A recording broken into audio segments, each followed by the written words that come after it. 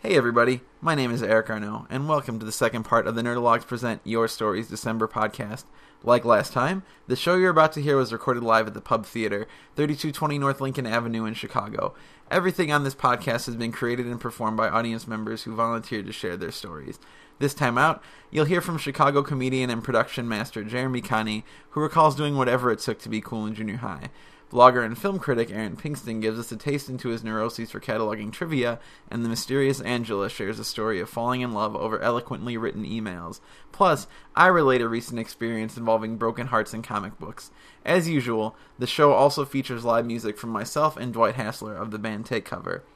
If you'd like to participate in the next Your Stories show, please drop by the Pub Theater this Sunday night, December 18th at 8 p.m. for our next recording. It's totally free, so even if you don't want to share, you can come be part of our audience. Now, on with the show.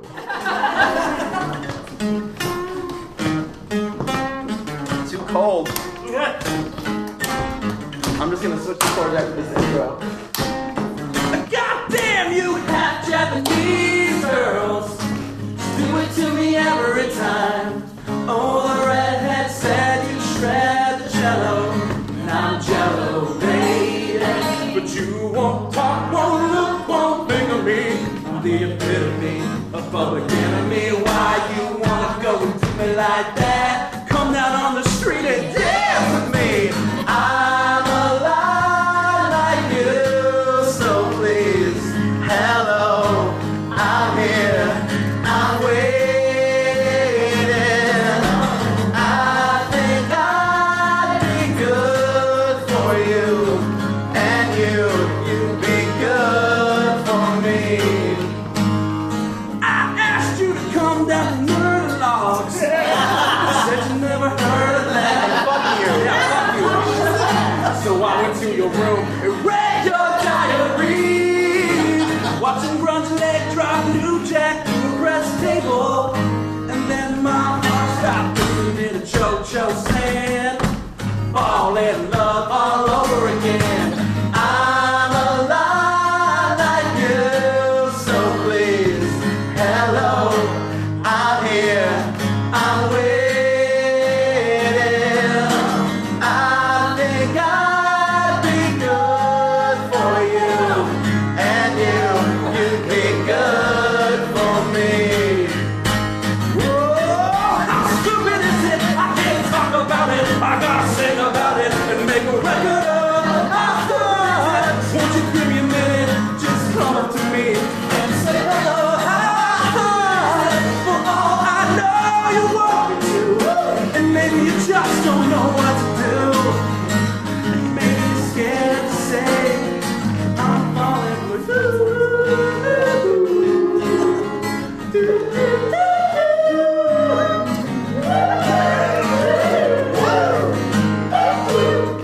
I wish I could get my head out of the sand, 'cause I think we'd make a good team. You would keep my fingernails clean. But that's just a stupid dream that I won't realize, 'cause I can't even look in your eyes without shaking, and I ain't faking. I'll bring home a turkey, you can bring home a bacon. I'm alive like you, so please, hello, I'm here, I'm waiting,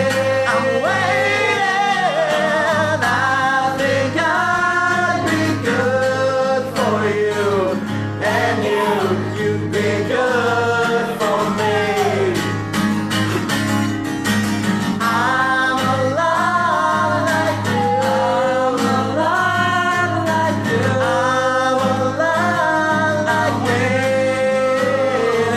Oh, I think I'd be good for you, and you'd be good for me.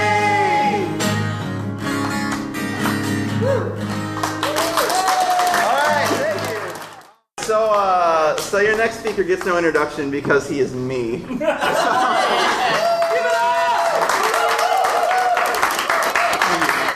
So this is really weird for me because as you see, I'm a cover musician. My job is to lie in front of crowds. I very seldom tell the truth in front of large groups of people, so please bear with me as I tell you this story about broken hearts in comic books. So it starts pretty typically. This summer, I met a girl. I was drawn to her instantly, and even though she might not admit it, I think she could say the same about me. At the very least, we had an instant and serious rapport. Within 4 days of meeting, we started texting about pretty much everything, which I'm pretty sure that's the barometer for how quality your relationship is. In 2011, over the course of July and August, we sent each other 3,600 texts. Now, to me, that seems like a lot. Like, I've had my phone 6 months, and the next person on that list hasn't even cracked 500. Sorry, Matt, I love you, but, you know.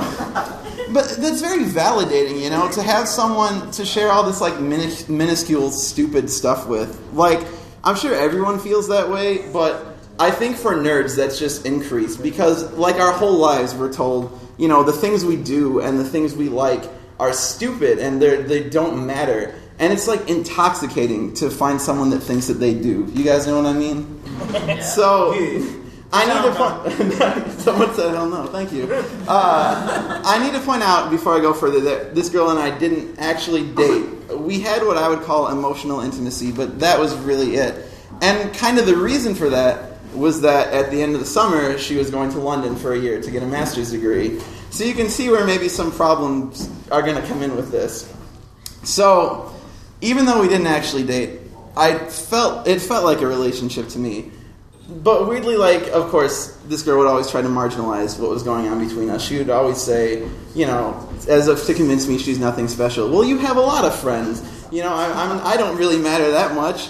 And that's true, you know, I'm blessed, I do have a lot of friends. But none of them would ever text me to say, I wish you were here shopping with me, you're so good at picking out gifts. Or, I really want someone to sing me to sleep tonight. That really happened. So, you can imagine when I got that last one, a little confusing given the state of our relationship. And I called her on the mixed messages, and she kind of feebly replied that she was just joking. But, you know, I didn't think it was a joke when I called her up and sang Peter Gabriel to her. So, anyway,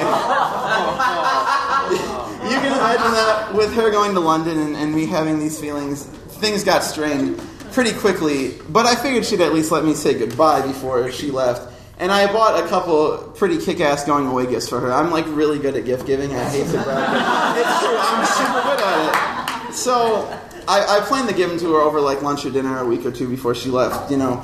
Unfortunately, that didn't really happen. Like, literally a day after I spent $50 on these gifts, I get an email from her, and it says, basically, seeing you would be too intense. Sorry. And that was almost the last time we talked. Like, we maybe exchanged 100 words since then, after 3,600 texts. Now, here's where comic books come in. The day that I got that message was the day before DC released Justice League #1. Now, if you follow the comics medium at all, you probably know that at the end of summer, DC, which is one of the top publishers, relaunched their entire line of superhero books. So everything would start over again at #1, and readers would have 52 all-new first issues to dig into come September. It was probably the biggest news to hit mainstream comics in at least a decade. As a comics fan, I was excited, but I'm also a comics blogger, and to that side of me, this was even more than having something to look forward to. This was a chance for me to create work of actual journalistic relevance, however slight it may be. So I got it in my head that the site I write for would produce something of real significance when it came to covering what is called the New 52. And I knew it wasn't in my power to read and write reviews for all the books, so I recruited a whole team of columnists to help me do this. 2 of them are here today, Dwight and Jeremy. Thank you for your help with that. Love you. Aw. So, I spent a large part of the month of September reading comics, editing reviews, and basically just driving up traffic to the site. We produced about 10 times as much content as we normally do, and we saw the rewards of that, which is great. It's really rewarding for me personally, and it ended up helping me professionally as well. In October, I got promoted to an editorial position at my day job, and I had this whole month of experience doing editing at this kind of hobby of mine that really helped with that. But despite all the positives, I kind of had this personal dilemma in the back of my head. Because, I mean, obviously I was very, very upset about this girl. And throwing myself into DC's fictional universe made me feel a lot better. But should it have? Like, was this really a way for me to further my journalistic aspirations? Or was I just using that as flimsy justification to retreat from the real world into a frankly more appealing fictional one, like I'd done so many times as a child? Was I acting like a driven adult or basically an immature kid? The answer is probably somewhere in between. But towards the beginning of that whole period, I came upon a quote that really helped me, and it lent some perspective to that question, and I'd like to share it with you guys. The quote goes, "When we're feeling lost, it's the work we do, that little bit of good in the world, that gives us back the sense of self, our sense of self, makes us who we are." You guys know who said that? It was Superman, in DC Comics Swamp Thing #1. And that works for me. Thank you very much. Our next nerd is stupid into Minecraft right now. Everybody, Jeremy Conning.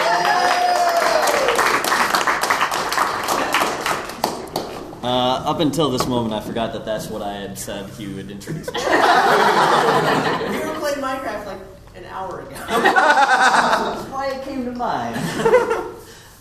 So this monologue is entitled "The Stupid Things You Do in Junior High to Get People to Like You."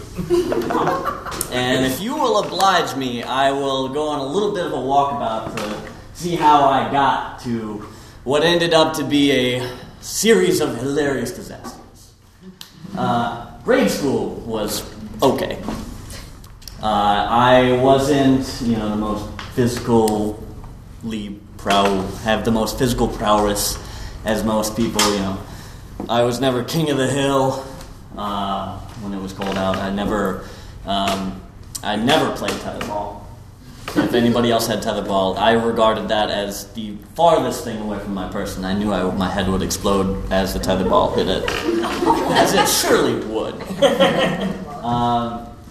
But I was, and I was not socially very good either. What I was good at was, figuring stuff out, doing homework, doing schoolwork, and just generally trying to be as good at that as I could. I was, as I later came to figure out, a kid that was just too smart for his own darn good. And that's evidenced by the fact that... you remember vocab tests?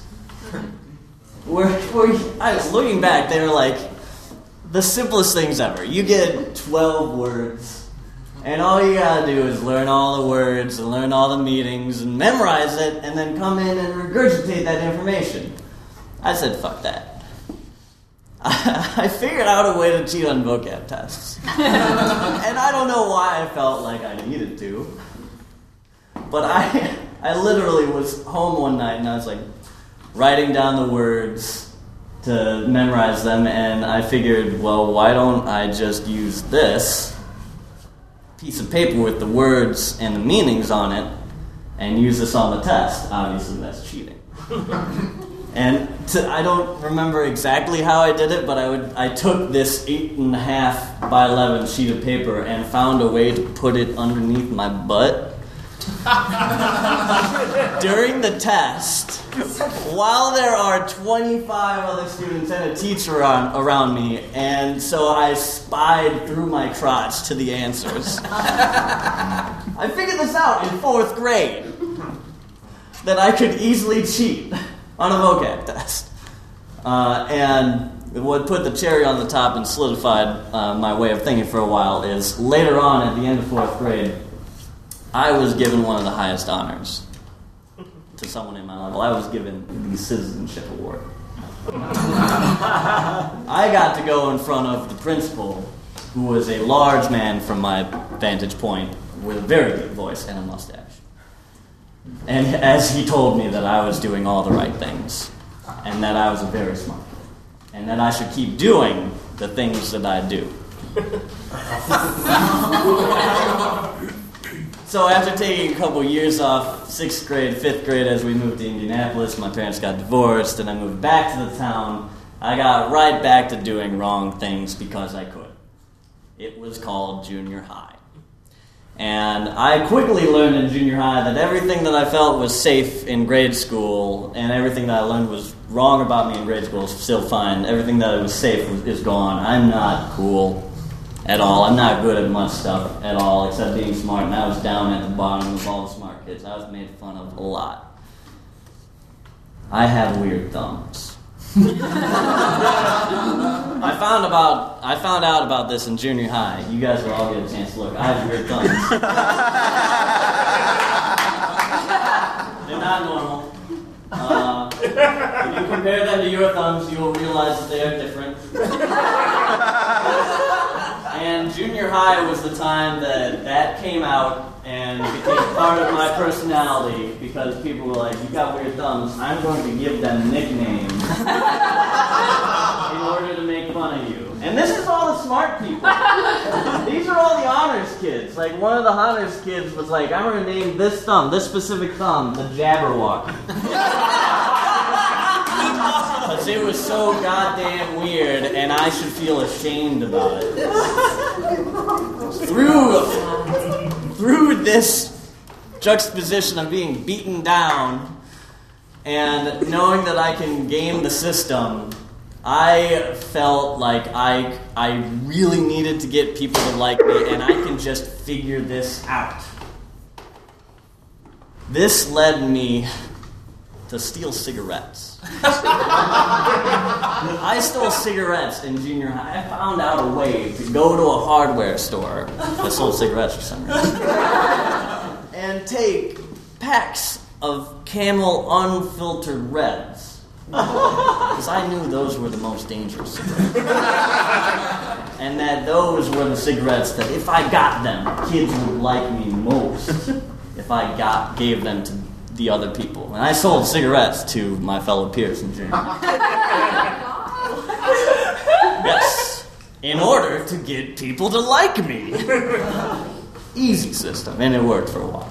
I decided to stop stealing and then selling cigarettes after I got caught stealing a pack of certs and getting off scot-free. By saying I was so sorry.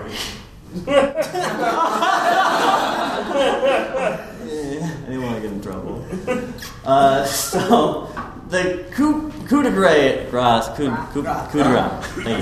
of me doing stupid shit to get people to like me was in sixth grade. We were in social studies, and we had a sort of eccentric, very lively social studies teacher called Mr. Heinrich. He was all about being friendly to students, just having a fun time and encouraging learning through having fun, and that was great. And he happened to have a mug that was filled with bunnies having sex on it in different positions all around the mug.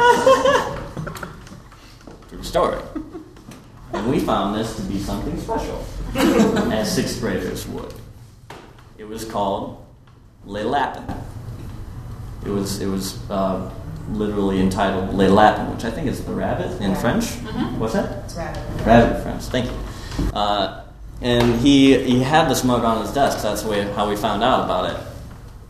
And literally, it was covered in rabbits all having sex in different positions. No one position duplicated. So naturally, we found this very fascinating. Eventually, over the course of our sixth grade career, we would start chants. We would go nuts when we saw this thing. We made a big deal about it until he put it away in the desk, and we would start chants to get it to come out. We would literally, at times during sixth grade, we would say, "Le Lapin would happen" as we beat on our desks. "Le Lapin will happen. Le Lapin will happen. Le Lapin will happen." We thought we were very clever. Very clever. And so he, pushed it away and tried to subjugate our desire for this mug by hiding it. But there were a series of kids that were too smart for our own good, including the same one that made fun of me for my thumb, hatched a plan to steal Le Lapin. I don't remember exact details of this plan. It was explained to me in the algebra class. We would do this. He would get the mug. I would give him my locker combination. He would put it in my locker. Then I would go to my locker on bathroom break during chorus, go from my locker to home because I lived at the back side of my junior high, which turned out to be a plus when we were figuring out this plan. And I hid Le Lapin in my hamper. I knew no one would look in dirty clothes. No one would look in dirty clothes. Next day, in algebra, as we were feeling on top of the world, we stole this mug for no goddamn good reason. It started circulating that he knew it was, Mr. Heinrich knew that the mug was stolen, and that he was going to, if the people that stole the mug did not come forward, they would be suspended or expelled. I can't remember. And either way, I was this was terrible. I was freaking out. I couldn't believe it, for one. I was like, it's just a mug. It's just a mug. But he was obviously embarrassed as a teacher to have this mug and have it being stolen. He was affronted in his pride. So we reversed the plan. I went to my hamper. I went back to my locker. I put it in my locker during chorus bathroom break. And then my friend got it from my locker and then gave it back to Mr. Heinrich. I went through an extravagant, what could be called a conspiracy plot to steal a mug with rabbits doing the naughty on it in junior high, all because I wanted some kids that made fun of me for being me and who I am to like me. And looking back on it, I laugh a lot because that desire, that want to agree to a plan like that is just based on me not liking myself enough to be confident. And now I would never do a plan like that for those reasons. I would do it because it would be hilarious. Thank you. Jeremy Carney, everybody. I have to apologize to our next storyteller because the only introduction I was given for her is that she is Caitlin's friend. So Angela, please. That's a great introduction!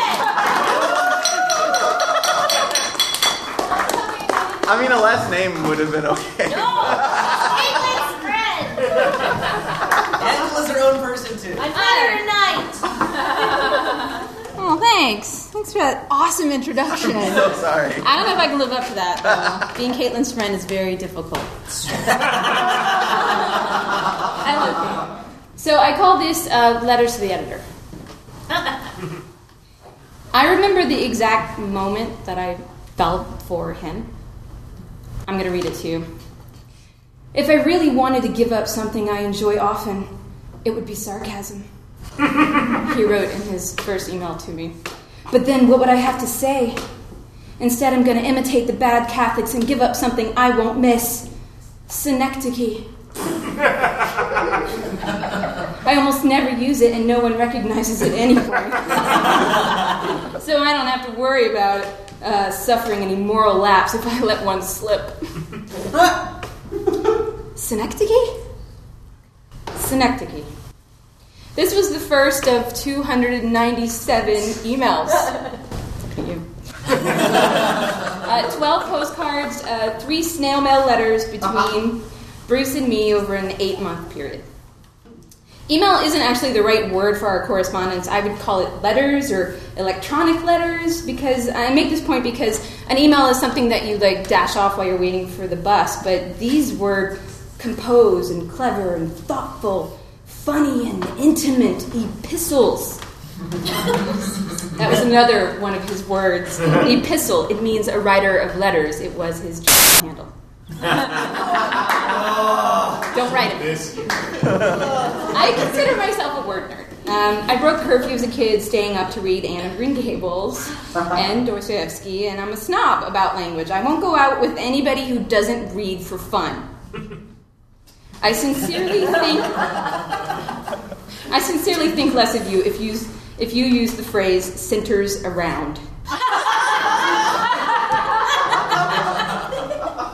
I have no fewer than 5 dictionaries, 2 on my desk at work, 3 at home for my emergency word needs, which came in pretty handy when I was reading his emails, starting with synecdoche. It means, as I learned by looking it up, it's a subset of a metaphor.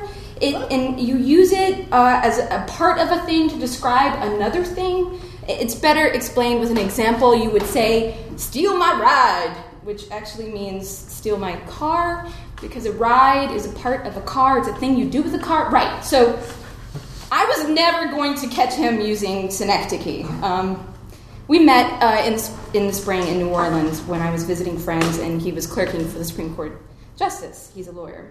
We'd actually met 5 years ago at a journalism conference, and we'd both really hit it off, but we were both in relationships, and then we forgot about each other, and then Facebooked, right? A couple of messages over Facebook, and suddenly I was meeting him for drinks in New Orleans, and it was amazing. It was this amazing weekend, and that email about synecdoche, whatever, came right after that weekend. And for 5 months, we wrote every day, sometimes twice a day, like 9 and 10 and 12 paragraph emails.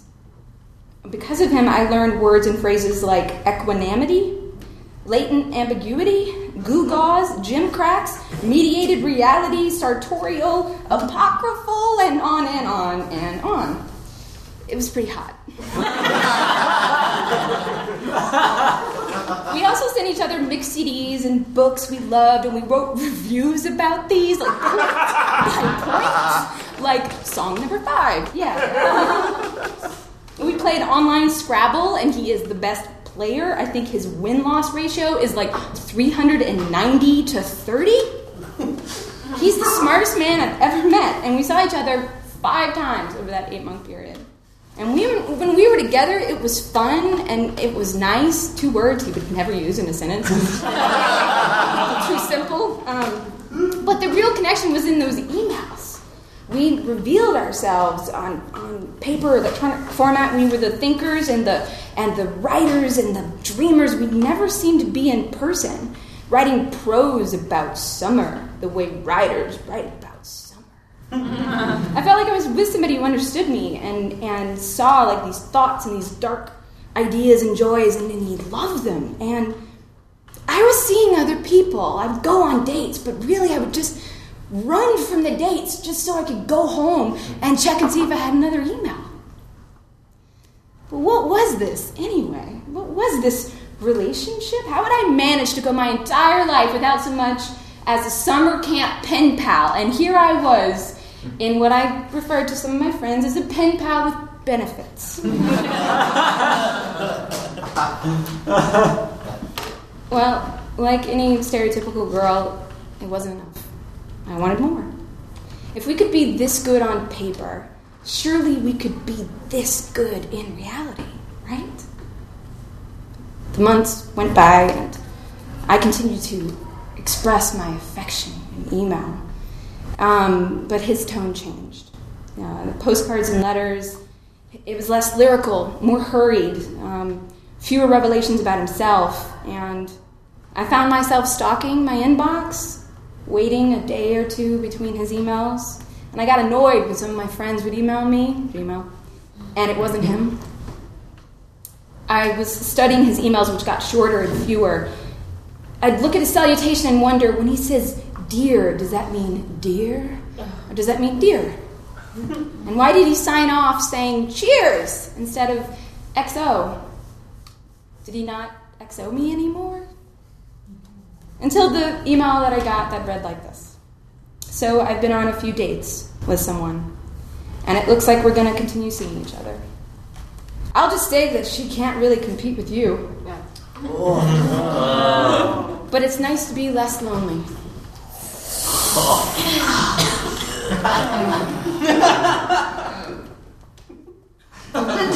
That was it. I sent a short email back telling him I was disappointed. I thought we could be more. And perhaps we could have. But as time has passed, I start to see our relationship differently. I had this postcard. I had all these postcards that I was sending him, and I had this one that I never sent, and it had this quote on it from Janet Malcolm. And this is what it said. A correspondence is a kind of love affair.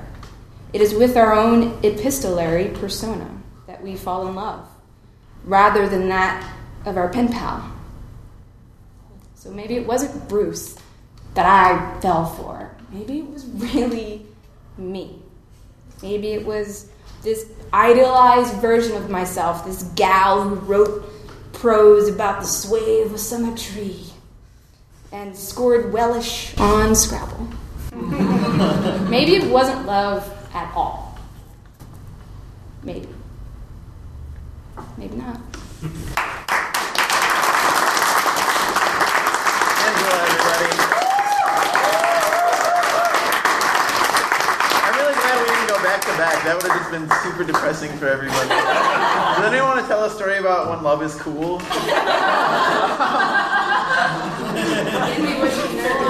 Yeah, touche. All right, we have one more storyteller tonight.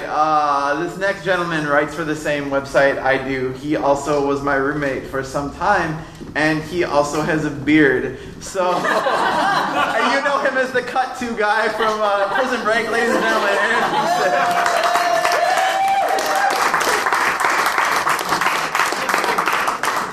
Thank you. I had my first experience going to a Nerdalog show 2 weeks ago, which was pretty amazing. It was a great show. I really enjoyed myself. And after my girlfriend and I left, my wonderful, amazing, beautiful girlfriend asked me if I thought I was a nerd, if I considered myself a nerd. I shut her down pretty rudely. I guess because I thought it was pretty obvious. Apparently you all agree with that. But if anything, it compelled me to come tonight and share with you all my story of my nerdiness. My nerdiness is actually something a lot of you may consider yourselves to be nerdy about. And I suppose my nerdiness could be applauded or appreciated. It could be held up as an achievement. But the extent of my nerdiness borders compulsion. My nerdiness, or should I say my disease, is watching movies. Since January 1st, 2010, I have seen 1,076 movies. In 2010, I saw 550 movies. And this year, as of current, I have seen 526. So where did this all start? Well, not surprisingly, with unemployment. While I was living with my mom 2 hours away from the wonderful city of Chicago, I had a lot of free time. I figured when I got a job and moved back to the city with all these fun things to do, I wouldn't see so many films. But that turned out actually to be untrue, as my compulsions totally had their hooks in me already, and my movie watching rates actually increased when I found employment. Of course, I've used my movie watching to help spark my creativity. I've hosted a podcast reviewing films. I've written for blogs and websites. I currently write for a website called Nerdy Nothings. You should go there and see my running series of James Bond films. They're really good. I edit them. Watching every James Bond film. But sometimes these projects that I've done, they would come and go as I would lose interest, but my movie watching habits have never waned. Having studied film in college, I used to always joke and say that I was doing an independent study, but at some point that excuse sort of loses its sense of humor and just is kind of sad. Being a person who could never just watch or read what I want to watch or read, I've always derived my viewing habits from various lists of best ofs. And when I started these movie watching habits, I would watch entire filmographies of directors. And now actually I've come to watch as many films from 2011 as I could. So yes, I've seen The Smurfs. I saw Red Riding Hood and a number of direct-to-DVD films. Although I haven't seen it yet, Zookeeper is near the top of my Netflix. Really, though, I don't consider my movie watching prowess to be what makes me a nerd. I mean, obviously it does, but it's not exactly why I'm making my confessions tonight. It is because I've compiled an extensive database chronicling my movie watching habits. Somebody's with me. Yeah. It started with a simple list of all of the movies I've watched, as I watched them. But as I continued watching dozens and dozens and to hundreds of movies, I felt compelled to start lists that were sorted by release date or by director. After 2010 ended, I began a new database with only films I saw in 2011, and then a third database with all the films I've seen since I've started this whole thing, since the beginning of 2010. Each of these databases also contain the appropriate lists sorted by year and by director. Then I had the bright idea of starting a similar database with actors. My actor database currently contains over 6,000 different unique actors. Whenever I've seen an actor in more than 3 films, I take them from that just master list of names into a separate sheet on the database where I list the films that they're in. This particular spreadsheet is so large that I'm actually dreading the day that Google Docs tells me I can no longer add any cells. Really, I just won't know. I won't know what to do. But by having this list, I can provide you with much irrelevant statistical data. Since the beginning of 2010, January 1st, 2010, I have seen Inception 4 times. I've seen Orgasmo 3 times. Modern classic. Since the beginning of 2010, I've seen 11 films directed by Woody Allen. I've seen 33 films directed by Alfred Hitchcock. And I've seen 4 films directed by Michael Bay.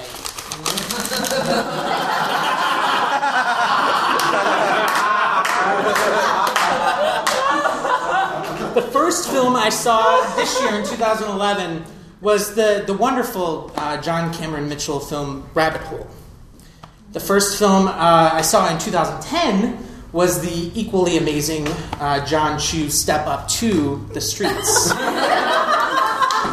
I've seen 12 films featuring Richard Alexander, who is a silent film actor, a bit player for the likes of Cecil B. DeMille.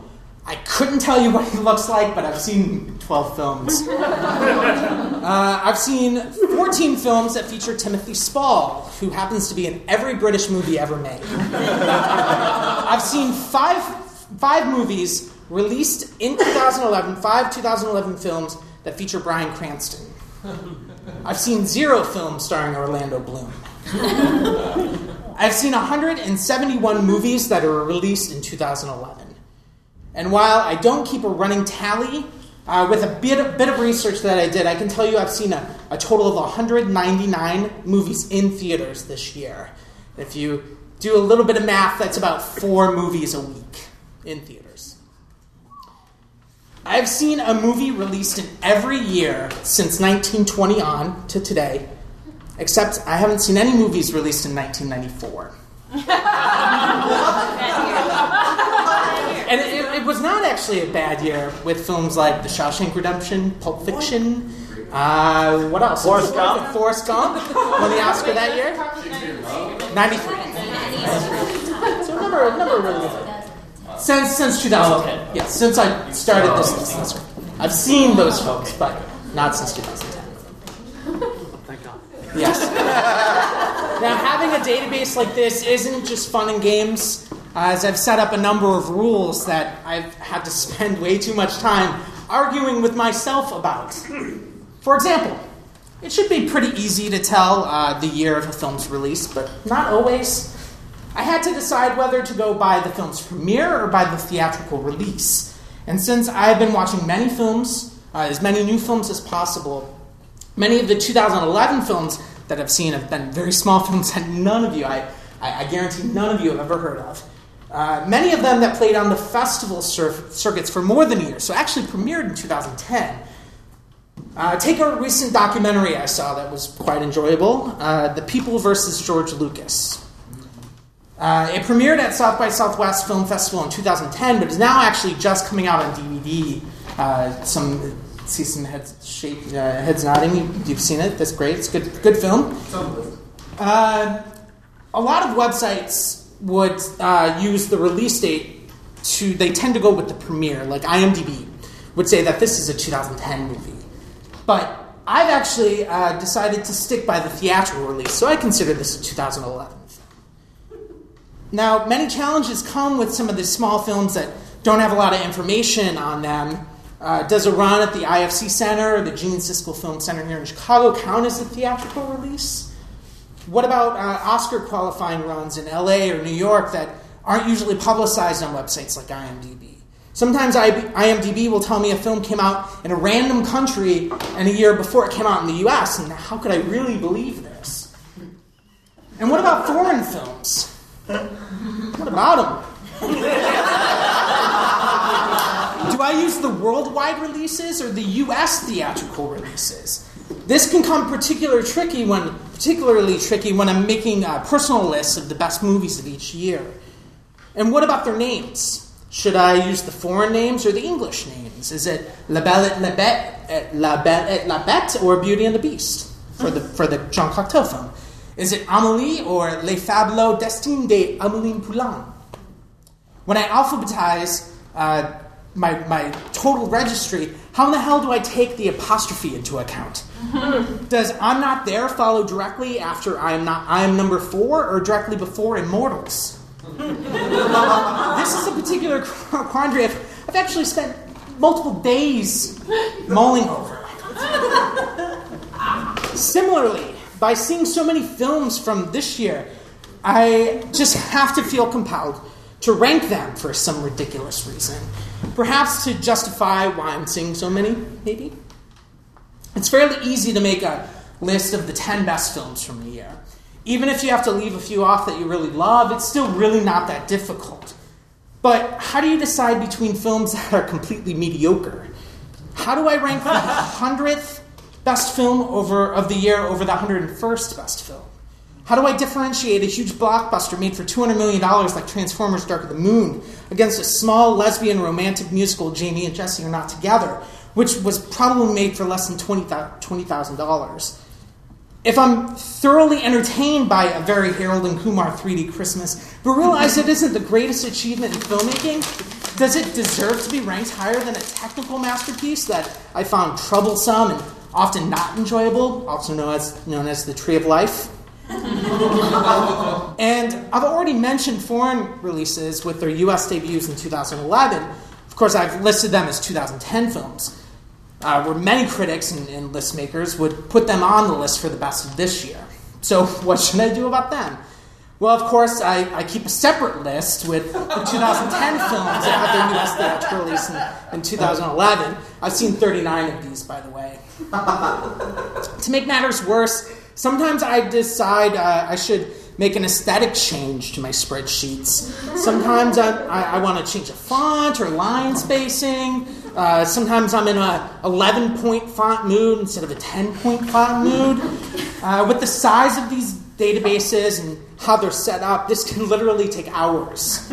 I'm dreading to see Detective D and the Mystery of the Phantom Flame, not because I don't think it'll be good, because I actually believe it will be, but because the length of the title is too long to fit in my current column width.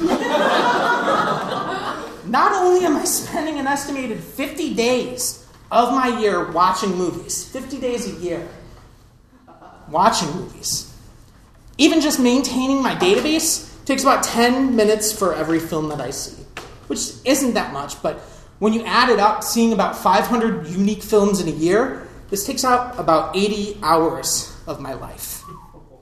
So where does it all end? I thought there would be no way I could top the 550 movies I saw in 2010, but right now I'm projected to. So what about next year? I can't see a time personally where I'm not keeping these databases or seeing hundreds of films in a year. Sure, I'm not married, I don't have children, and I have a job that I don't have to worry about when I'm not at the office. But that might not always be the case, I realize, but this compulsion has so much power over me. And like any disease, I suppose, which, I could consider this, possibly the most logical end I see is when it finally kills me. Aaron Kingston, everybody. Aaron, let me ask you something. Does Jamie and Justin Are Not There have Optimus Prime in it? Jamie and Jesse Are Not Together? Yeah. No, it doesn't. All right, it's worse than Transformers.